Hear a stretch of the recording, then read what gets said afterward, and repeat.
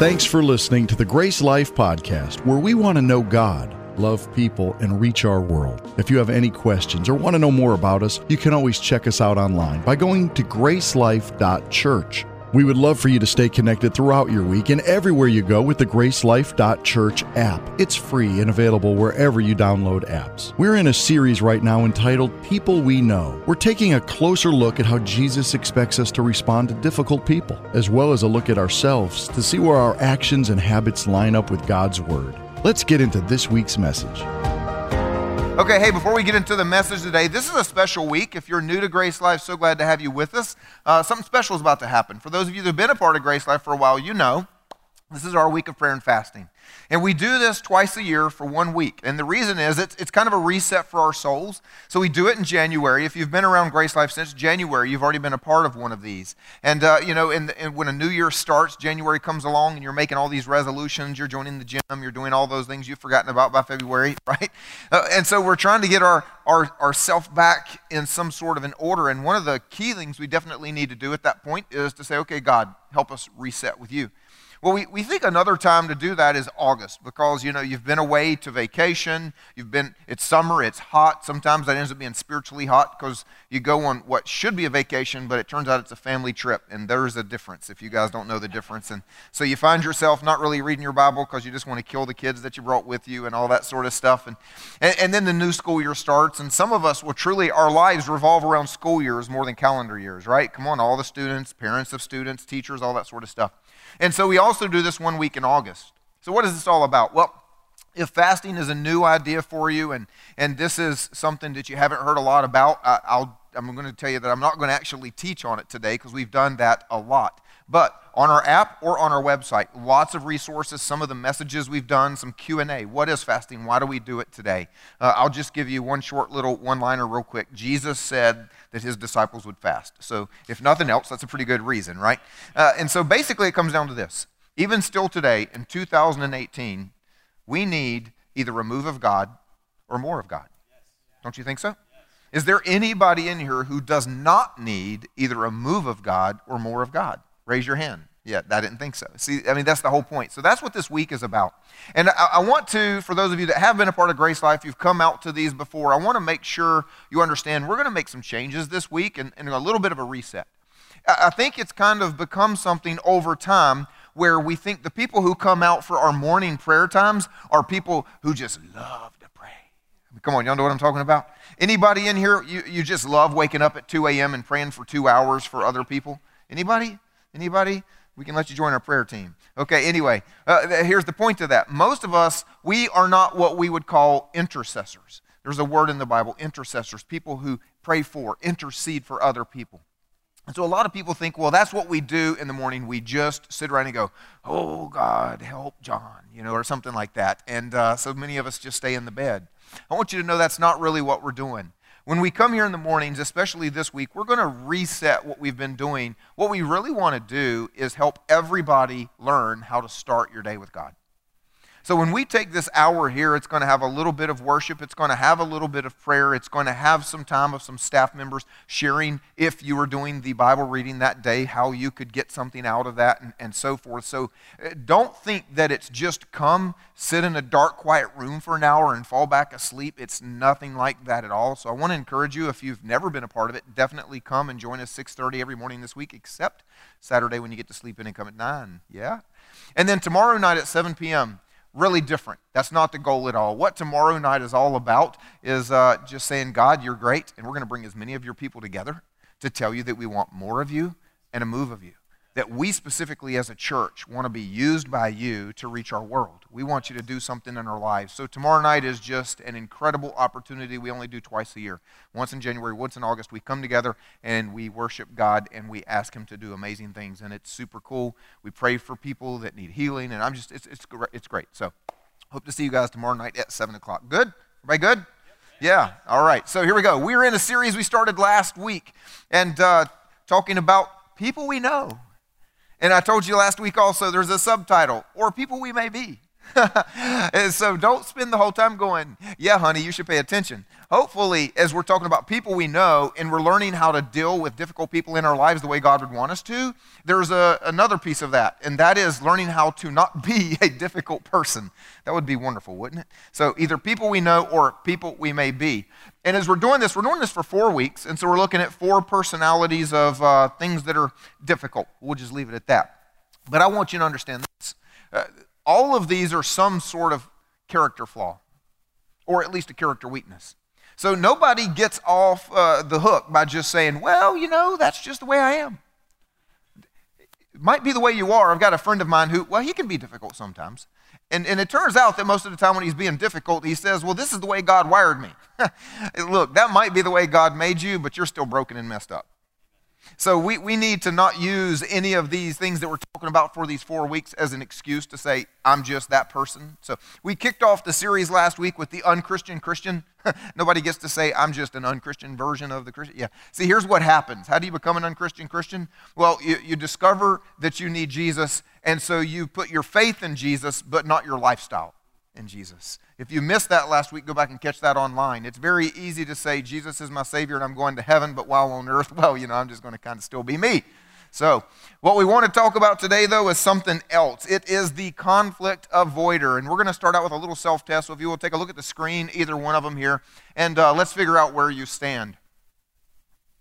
And there we go. Look at that. All right. So some of you are on the end over there with a number 1, and you would rather avoid conflict at any cost. You are the person that if someone blows their horn, you pull over the car and you get under your car. You just hide. That person. And then there's the other end of the scale, the number 5, the person that says, I'm just waiting to rip into you. I dare you. Just give me a reason. Come on. All right, here we go. And you got to raise your hand, one or the other. So somebody, all the number 1s, you avoid conflict at all costs. Come on, raise your hand. There we go. And now you just can't wait to tell somebody what they deserve. Okay, I was looking to see which were spouses were like opposite of each other, because that's fun. Some of you didn't raise your hand, which means you're already trying to avoid conflict. Or maybe you're a 3. Come on, we got some 3s in the room. That's why you didn't raise your hand. You think you're just the perfect middle person, aren't you? Well, if I need to, I'll set them straight. But if not, I'm just loving. I'm just the perfect middle. Well, I'm going to tell you today we're going to blow up the perfect middle most likely. And if you're on one end, we might move you to the other. Turns out that's what God did with me. If you knew me 20 to 25 years ago, first of all, you would fall down if someone said I was a pastor. That's the first thing that would happen if you knew me back then. But the second thing is I was really good at conflict. I would have said I'm a number 5 plus, maybe a 6 or a 7, something like that.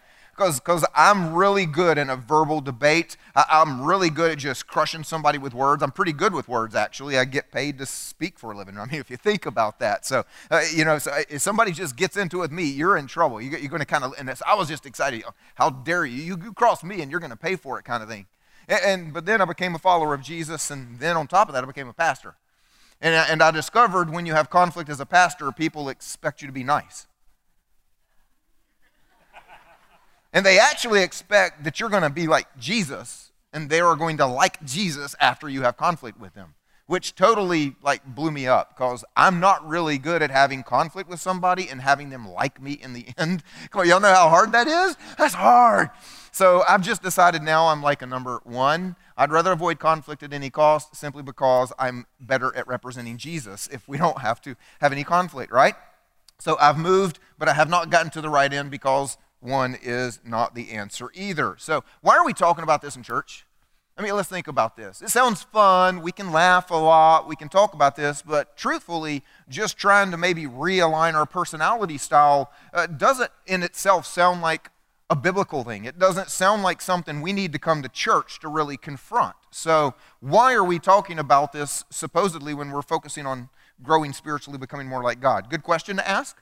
Well, I think it comes back to some of the reasons that we avoid conflict, and it turns out that pretty much every one of them is not exactly what God would want for us. So, for instance, the first idea that some of us have behind why we don't do conflict is because we want to be a peacemaker. Well, that sounds good. After all, in the Sermon on the Mount, Jesus said, blessed are the peacemakers. So he said, it's the Christian thing to do just to keep the peace, isn't it? Isn't that the right thing to do? Well, yes, if you're actually keeping the peace. But the problem is, when we deny the problem and refuse to confront the conflict, you're not keeping the peace. You're ignoring reality and lying to the other person. Or how about this? Sometimes we don't like conflict because, well, we just have a low confidence and a low self-worth. And we don't want to get into a debate with someone that we have insecurities about ourselves. I mean, we think they're too good, or they're too good with words, or who am I to confront them? They're a better person than I am. Who am I? Woe is me. One of those kind of things. And well, what that means is that you're operating more out of what the devil says about you than who God made you to be. That's not good either, is it? Or it might actually be because, well, it's just self-protection. Maybe you've had some conflict before and it didn't go well, and you have some broken relationships. Or maybe people who love conflict have come after you before, and, well, they've really hurt you, and you still have wounds in your soul. And so that seems like a good reason to avoid it, right? Well, unfortunately, it means that the hurts are staying there, and they're getting protected instead of God healing you so that you can have a healthy conversation with someone who needs to have it. So, well, that's not a good one either. And then the last one that I think is probably a primary one for most of us as well. Some of us, we're just people pleasers. We just like it when people are happy with us. The problem is, Paul just said, that's really not going to work for anybody who loves Jesus. Here's what he said at the beginning of Galatians. He said, look, am I now trying to win the approval of human beings? Am I trying now to please people? He says this, if I were still trying to please people, I would not be a servant of Christ. Because making God happy and making everybody else happy, those two don't go together. You can make God and some people happy, but you will not make everybody in your life happy if you're making God happy. So it turns out we do have a reason to talk about this, because most of our reasons for avoiding conflict are actually avoiding the good things that God wants to do in our soul. So let's see what God would say about this. If you've got your Bibles, turn with me to Ephesians chapter 4. If not, it's going to be on the screens right here beside me. We're actually going to pick up right where we left off last week. So again, if you weren't here, we were in Ephesians chapter 4, and we were talking about how once you start following Jesus, there's a line in the sand, and you change. And so you can't remain the unchristian Christian. You have to become the Christian. It's what has to happen. And so here's where we were in verse 17. Last week we said, look, now this I say, that you must no longer walk as the Gentiles do. And let's just stop and pause right there, because if that's a new term for you, the word Gentiles meant the people who don't follow God. So there were God's people, the Jews, and then there were the not God's people, the Gentiles. So when you read your Bible today in 2018, most of the time, most every single time, you can just replace the word Gentile with non-believer or unbeliever or not a Jesus follower, something like that. That would be a good way to kind of get through Scripture as you're doing it. So here's what Paul says. Like, look, you can't any longer live as a non-Jesus follower the way you used to when you were a non-Jesus follower. No, he actually goes on to say, look, as you were taught in him, the truth is in Jesus. You've got to put off your old self, which is the former way you lived, and now you got to put on a new self created after the likeness of God. And that's where we left off last week. Now here's the funny thing. As he goes on to his very next sentence, you think he would give you a list of all of the things to make you more like God in your private life. You think he would begin to talk about, how you pray and how often you read your Bible, or maybe what your internet habits were, but that sort of thing. But he doesn't. As he talks about put off your old self and put on your new self, he begins to make a list of how to interact with the people around you. Isn't that interesting? That part of being a follower of Jesus and having a new self has a lot to do with everybody seated beside you or works beside you or lives in the house with you. That's where we're going to pick it up today. In verse 25 he says, therefore, having put away falsehood, let each one of you speak the truth with his neighbor, for we are members of one another. And too often we simplify this. We oversimplify Scripture sometimes, and we think that falsehood simply means don't tell a lie. So as long as you don't go to somebody when I didn't do it when you did. I didn't say that when you did. That kind of thing. We're thinking, well, I'm good. As long as you don't do what you do when kids, they're standing there with cookie and chocolate all over them, and mom says, who ate the cookies? And you're like, not me. And so you think, as long as I'm not telling an outright lie, as long as no one can catch me in a verbal trap, You know how we tell half-truths? Did you do that? Did I do what? Let's be real specific about the that so I can try to work my way out of it. We think as long as we're not doing that, we're good. We're not violating the scripture. It's okay. I'm not telling a lie. But it's deeper than that. See, to put away falsehood means not only do you not let the wrong word come out, it means that your very life, your actions, your attitudes represent the truth. And when you avoid conflict, you typically are acting like everything is good when it's not. And that is deceptive. When you let them think that you're their friend. Hey, you want to go to the movies with me Friday night? Well, I'm actually kind of busy. I wouldn't go to the movies with you no matter what. You know, that kind of thing. But you never say that to them. Just, yeah, I'm busy this week or something else. It's misrepresenting the truth of the situation. Turns out that's some of our specialty. Raise your hand if you're a Southerner. Come on, Southerners. Y'all know what I'm talking about, don't you? We are really good at just lying and calling it polite. It's the Southern way. It's the Southern thing to do. I love how we look at people and just go, oh, come on by anytime. My God, I hope they forget where I live. I mean, you know, we do that, right? So, oh, it's just no big deal. Don't you worry about that. I can't believe they did that. Yeah, sort of thing. I remember, I hope my mom doesn't listen to this podcast, but anyway, I remember when I was a kid, we got a brand new car on vacation. We came home from vacation. I mean, this car is like days old, and we went over to somebody's house, and she was kind of showing the house to one of her friends, and one of the friend's kids came out and dropped something on the hood of the new car and put a dent in it. Now, we're in the South. What do you think my mom said? Oh, it's no big deal. It's just metal. It's just a car. Don't you worry about that. Then as soon as we drive away, I can't believe it. You know, that sort of thing. Yeah. Well, it turns out we got Midwesterners. Any Midwesterners in the room? I had one of you tell me this week when they looked at my notes, it's not just Southerners are really good at being polite and lying. Midwesterners are just really good at acting like, well, you'll never know. They'd be the best poker players in the world. Their emotions are like this. And that's how they are. Now see, that's why we have to talk about this today. Because all of us are not from New Jersey. Come on, anybody from New Jersey? Praise God, one of you. You tell it like it is. You can go to lunch, man. We already got this thing solved. I wish if we were all from New Jersey, we would be going to lunch today early. But we're not. That is why we're talking about this. So he goes on to say, be angry and do not sin. Be angry and do not sin. Do not let the sun go down on your anger and give no opportunity to the devil. This is, I think, one of the most misunderstood and oversimplified verses in all of the Bible. And so especially in the context of what we're talking about today, we get the idea, in your anger, do not sin. And what comes to your mind? Well, we think, well, as long as I'm not smashing windows and beating up their car with a bat when they cut me off, and as long as I didn't throw bricks at my boss today, you know, and that kind of thing. As long as I keep the rage monster inside, I'm okay, you know? Which, by the way, we thought about making the rage monster one of the four. We voted against it, but it's way more than that. Because, see, first of all, anger comes in so many different forms. And we don't put anger as a label all the time. And anger is growing and anger is inside of us. But we like to say things like, especially Southerners, oh, I'm just a little bothered. I'm a little frustrated, but I'll be okay.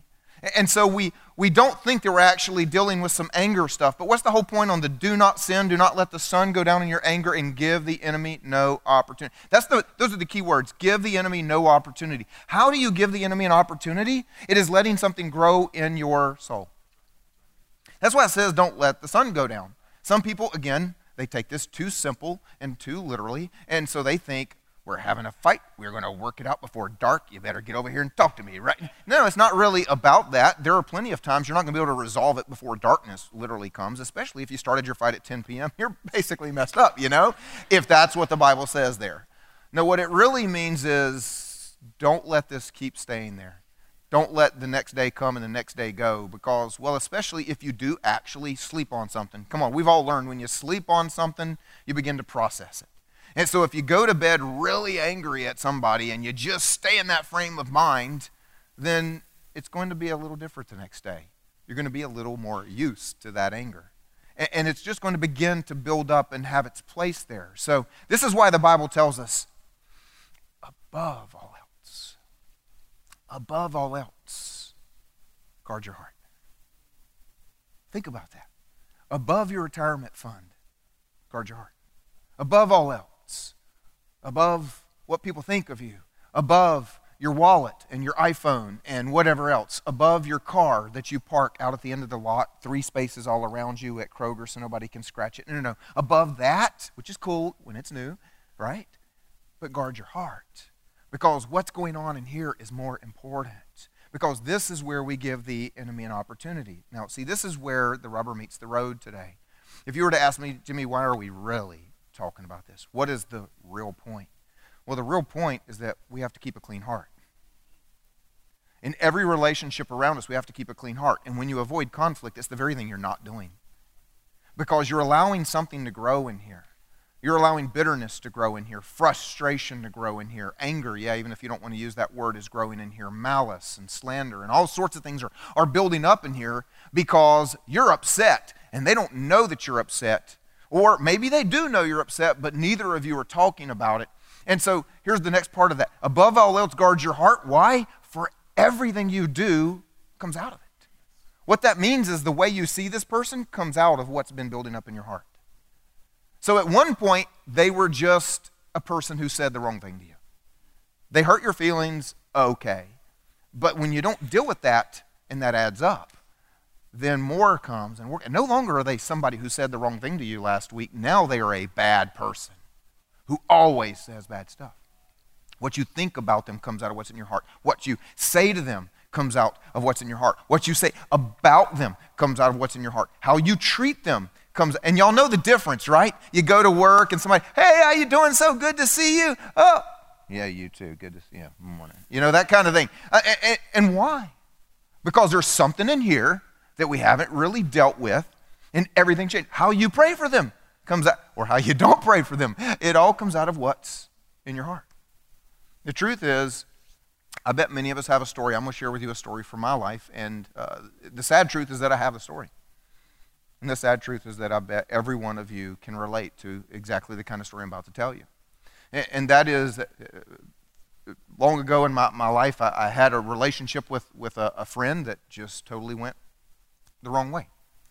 And you wonder, how did that ever happen? And I don't know if you've ever had a relationship get to the point where it's so broken that you would probably say it's irreconcilable. And it sounds like that shouldn't happen, especially if someone's a Christian. How can it not be reconcilable if someone's a Christian? Well, it turns out this was the very thing that I feel like broke down in our relationship, because I had said and done some things that hurt his feelings. And the problem is, his personality type was the one that said, just let it go. Except he wasn't actually letting it go. And so whereas I thought we were really good friends and just rubbed each other every now and then the wrong way, what happened one day was he told me he never wanted to see or hear from me again. And it was no longer because, when you said that last week, you hurt my feelings. See, here's the beauty of it. If you have a problem with someone and you can actually go to them and say, look, what you said last week hurt my feelings, you can deal with that. Hey, when you were whispering about me, I think that's a problem we need to talk about. You can deal with that. But when they don't even remember the events, they don't even remember what was said, they don't remember anything except it has turned into, you are Satan's son. Which is honestly what they would say. Or very, very close. You can't really reconcile that. Because there's no way to fix how hard their heart has gotten. Only the Holy Spirit can do that. And that's something you can keep praying for. But unfortunately, I bet I'm not the only one that has a relationship that, well, you just wish you could change it. And sometimes you can, and, well, sometimes. Why? Because our hearts aren't made for that. And if you or the other person, maybe some of you today, you're the one who allowed your heart to get to the point where you've broken off a relationship with someone because you simply think they are so evil you don't ever want to see them again. I'd encourage you to sit down and pray with the Holy Spirit and begin to ask him, is that person really what you think? Ask him to show you the truth about some of the events, and maybe you can get back to a point where you can sit down and at least reconcile with that person. You maybe don't ever have to be best friends again. And if you're on the other side of that where you are like I am, you can keep praying and asking God to do something. Because see, I'm going to put up a sentence for you because this is the reality that we live in. We will either resolve conflict with people or we will have to manage conflict in our soul. You're going to have to do one of the two. We will either resolve conflict with people. We will go to them and say, look, there's something going on. You and I need to talk this through. We need to be able to have clean hearts towards each other. I feel like every time you walk in the room, you want to kill me. Or every time you walk in the room, I want to kill you. Whichever it is, we've got to talk about this. You're either going to have to resolve conflict with the person, or you're going to have to manage the conflict in your soul where you're trying to act like everything is good, but honestly it's not. And I think that's why Paul ends this passage with this. Let all bitterness and wrath and anger and clamor and slander be put away from you, along with all malice. All the forms of anger, all the expressions of anger, all the expressions of hatred and ill will. That's what all those words kind of accumulate to. And he goes on to say this, be kind to one another, tender-hearted. You catch that word? You see, you can't be tender-hearted to someone in your life if you secretly wish they would get hit by a truck. And you wish that because, it's not just something that happened. It was something that happened that you never resolved, and it got harder and harder in your heart. And the bitterness accumulated, and, now you're not tender-hearted. You're hard-hearted. And the relationship is broken. And a lot of it has to do with the fact that there was simply never a conversation. There was never an attempt to bring reconciliation. So what should our response to conflict be? Funny enough, Jesus answered the question. In two different ones of his teachings, he actually gave us both sides of the story. In Matthew chapter 18, he said this, look, if your brother sins against you, go and tell him his fault, between you and him alone. If he listens to you, you have gained your brother. Wow. And then in the Sermon on the Mount, his most famous teaching, he twisted it the other direction to prove a point, which is, so if you're offering your gift at the altar and there remember that your brother has something against you, then leave your gift there before the altar and go. First be reconciled to your brother. Did you catch that? Here's what Jesus said. If you're offended, go have a hard conversation. Clear up what's in your heart. Fix this. Do something. And then he said, look, if you're not offended, but you know you did the offending, then go have a hard conversation. Clear up what's in your heart. Clear up what's in their heart. Do what has to be done to keep a clean heart. If you're offended, go. If you're the offender, go. Either way, have the hard conversation. That's what Jesus expects from us. It's the only way that we're going to be able to represent what God wants. And you would say, why is this such a big deal? I'm going to tell you why. Because when people have these conversations, many times it allows people to grow. You see, one of the things that my friend robbed me of is the opportunity to apologize and become a better person by learning how I was blind, how I was hurting him. He also robbed himself of the opportunity to find out if what he thinks is actually true by putting it out there in front of other people. As a result, neither of us grew. And then one worse thing happened. You see, when you don't deal with the conflict and reconcile, division grows. Division grows. And division is the enemy's specialty. And he loves when we are at odds with each other. He loves when Christians get to a point, especially Christians, get to a point where they just refuse to talk. They don't think they can talk. You actually reach a point where one of them may say, I'm not sure the other one is a Christian any longer. Now look, some of you at this point are ready to go. You've got a list of names.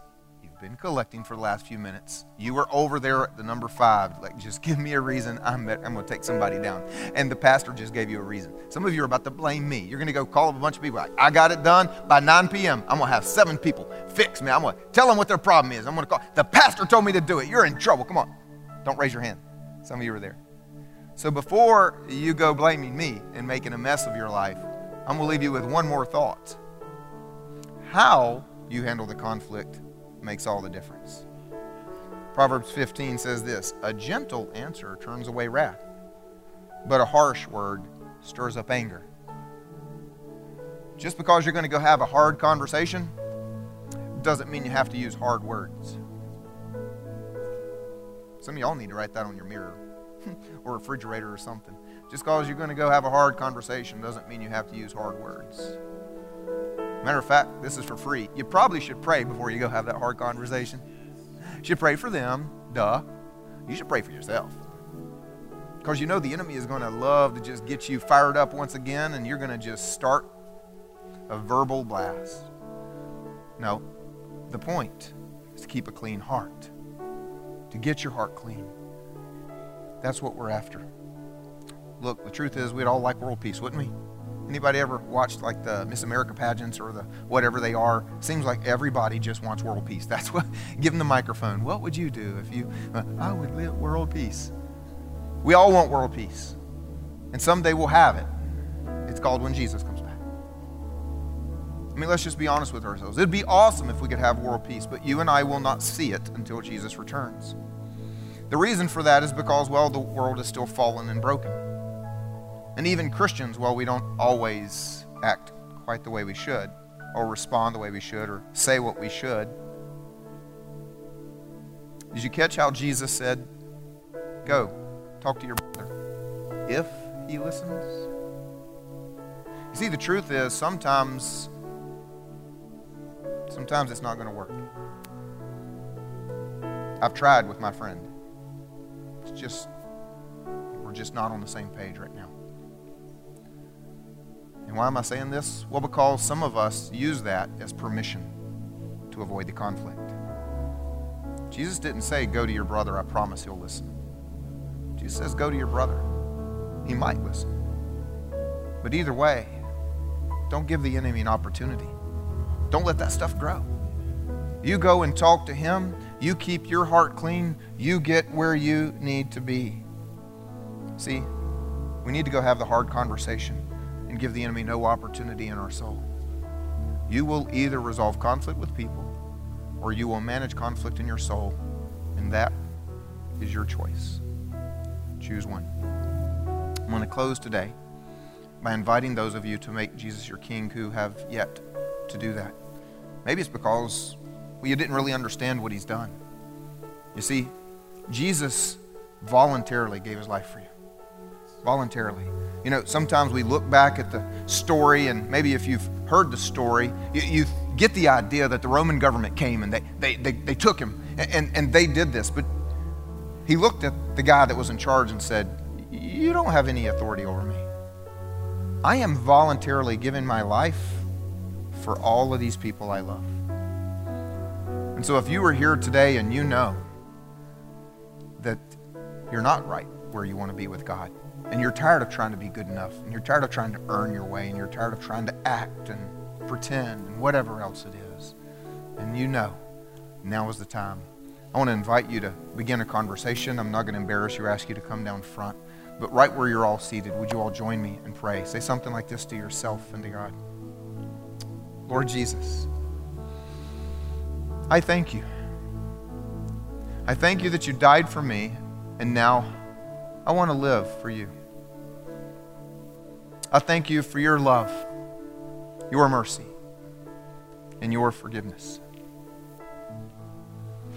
And my simple prayer in this place today is that you would give me a life of great meaning and great purpose in your kingdom. Amen. Let's celebrate with those people. Amen.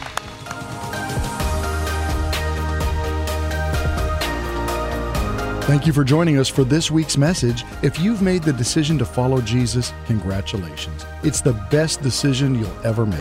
If you've been impacted in any way, we'd love to hear about it.